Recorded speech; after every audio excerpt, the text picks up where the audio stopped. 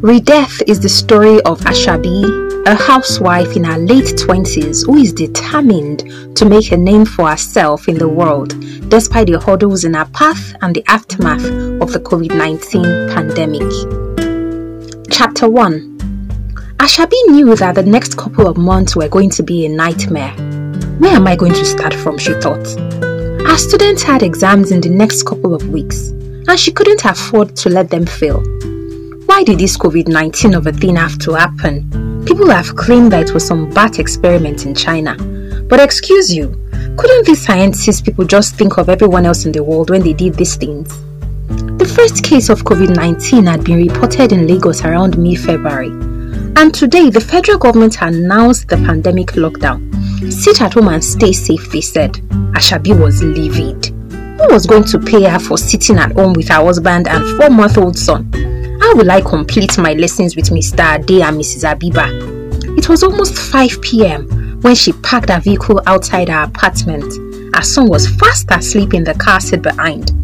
She had gone to pick up the new laptop she just bought, so Iri had gotten tired of waiting for her. That little angel. He just knew when mom needed silence, peace of mind and peace of ears.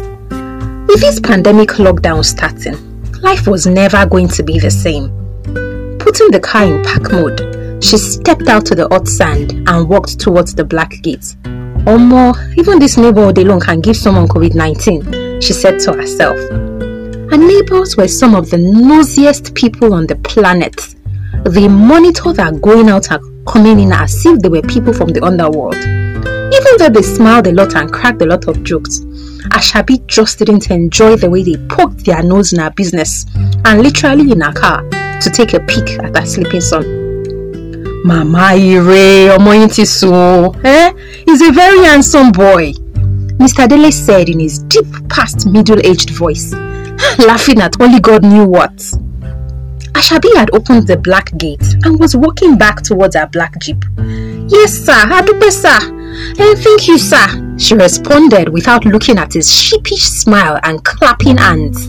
All she wanted was to drive that car safely into the compound without crashing into the fence. She was not in the mood for Mr. Dele's unwanted exegesis. Abi was the word, she thought, as she started the car and drove it gradually, watching the mirror from side to side.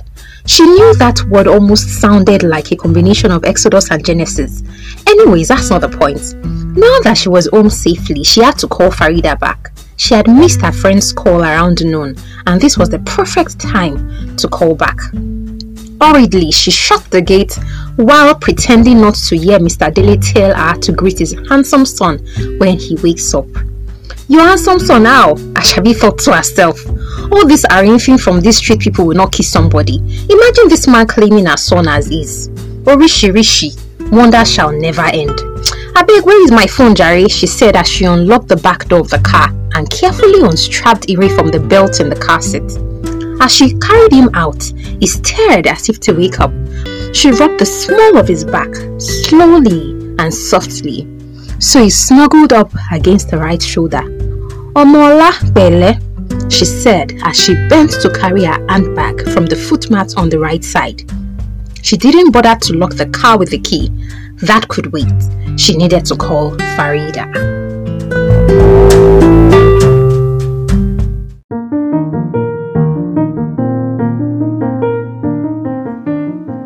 Inside the apartment, she took out her Samsung J5 Pro phone from a light coffee brown Prada handbag. She opened her clock app to check the time. It was around 4 p.m. in the UK now. Farida should be through with work for the day, she thought. As she sat on the yellow and grey sofa beside Iri's cot, she waited patiently as the phone rang at the other end. Hello, Ashabi, Farida answered from her end. Hello, Farida, how far, babe? Sorry I missed your call. I was breastfeeding Iri when you called that time. And afterwards, I had to go to the computer center to pick up the new Dell laptop I bought, Ashabi explained. Babe, no wahala, me sef, I've been very busy since then. My company is making some changes due to this COVID-19 thing, so we had several meetings on Zoom. How is Iri? He's fine, no, he's sleeping. See, I'm just so angry, eh? Would you believe that they announced the pandemic lockdown this afternoon in Nigeria? Me that I was already planning for my students for April. I didn't know I have to empty my office and pack my load home today, Ashabi complained. Taking a deep breath, Farida said, girl, you better be grateful. Which one do you prefer? For you to be at home safely with your family, or for you and your baby to contract this coronavirus thing at work? Tell me. Farida didn't mean to sound mean, but she needed her friend to see the positive side of things. Why did she always have to be so negative? I know, Ashabi replied as she cleared her throat. What I'm saying is that I don't know how I'm going to teach my students now that we can't meet at my office. As in, staying at home with my husband and son every day will be so tiring and boring. How will I survive? You should be thinking about your husband too, Ashabi. How do you think he will survive if he's not going to work too? Farida paused for a few seconds and continued. Ashabi, see, this COVID-19 thing is beyond anybody's control. We just have to do what the CDC people are saying and wait it out. Most countries are going into lockdown mode too. So millions, not even millions, billions of people all over the world are affected. Let's just do what we can do now to survive. Yes, I get you, Farida. I'm sorry I sound so selfish, Ashabi replied in a gentle voice. No wahala, Ashabi, is not that deep.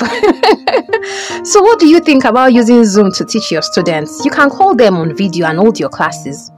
Girl, I've not tried Zoom before. Am I going to pay for it? Ashabi sounded worried. No. If it's just you and one student each time, the free plan works perfectly. You don't have to pay a dime. But if you're going to have more than 3 students in one meeting, after 40 minutes or so, Zoom will end your call, but you can start again, sha. Now, wow, I'm so frustrated right now. I cannot think clearly. Sure, you know this Zoom thing very well. Don't worry, when my head is clear, I will call you. For now, let me open this laptop and see how it works, she said as she stood up to get the laptop from the table and powered it on. Yes, that's true, Farida said excitedly. Congrats on your new laptop. Maybe it's even God that wanted you to buy this laptop because he knew you'll be needing it soon. You can say that again, no, Ashabi agreed in a gentle tone. She had wondered the same thing as she drove home. Why was it today that she picked up the laptop that the lockdown was announced? What was God trying to tell her? Babe, I have to go now, Farida said quickly. I'm famished. It's been a long day, she added as she yawned over the phone. No, Allah, babe, thank you, Ashabi replied. Remember, this lockdown is not the end of the world, Ashabi. It won't last forever, Farida said, trying to sound hopeful. I hope so, Farida. Only God knows how many people will lose their lives. Only God knows how many months we're going to spend sitting at home. She sounded disappointed. Don't worry, Ashabi. I know how you feel, but trust me, this lockdown is a blessing in disguise. You will understand very soon. Oh, Shay, Farida the fortune teller. Ashabi burst into mocking laughter. Farida joined in the laughter and said, Go, Joe, I'll talk to you later. Stay safe, girl. Greet Seju for me, oh. No wahala, agbo, he will hear. And the call ended. Teju should be home soon. When she called him, he had told her to go home and not bother coming to pick him. He had other things to do. Ashabi felt relieved after that call with Farida. Even though the last time they had seen each other was 5 years ago at the university, she still felt that newness of their friendship. Farida had moved to the UK immediately after their bachelor's degree, and she was married with 2 kids. Her husband, Olujari, was very supportive, so life has been good to her.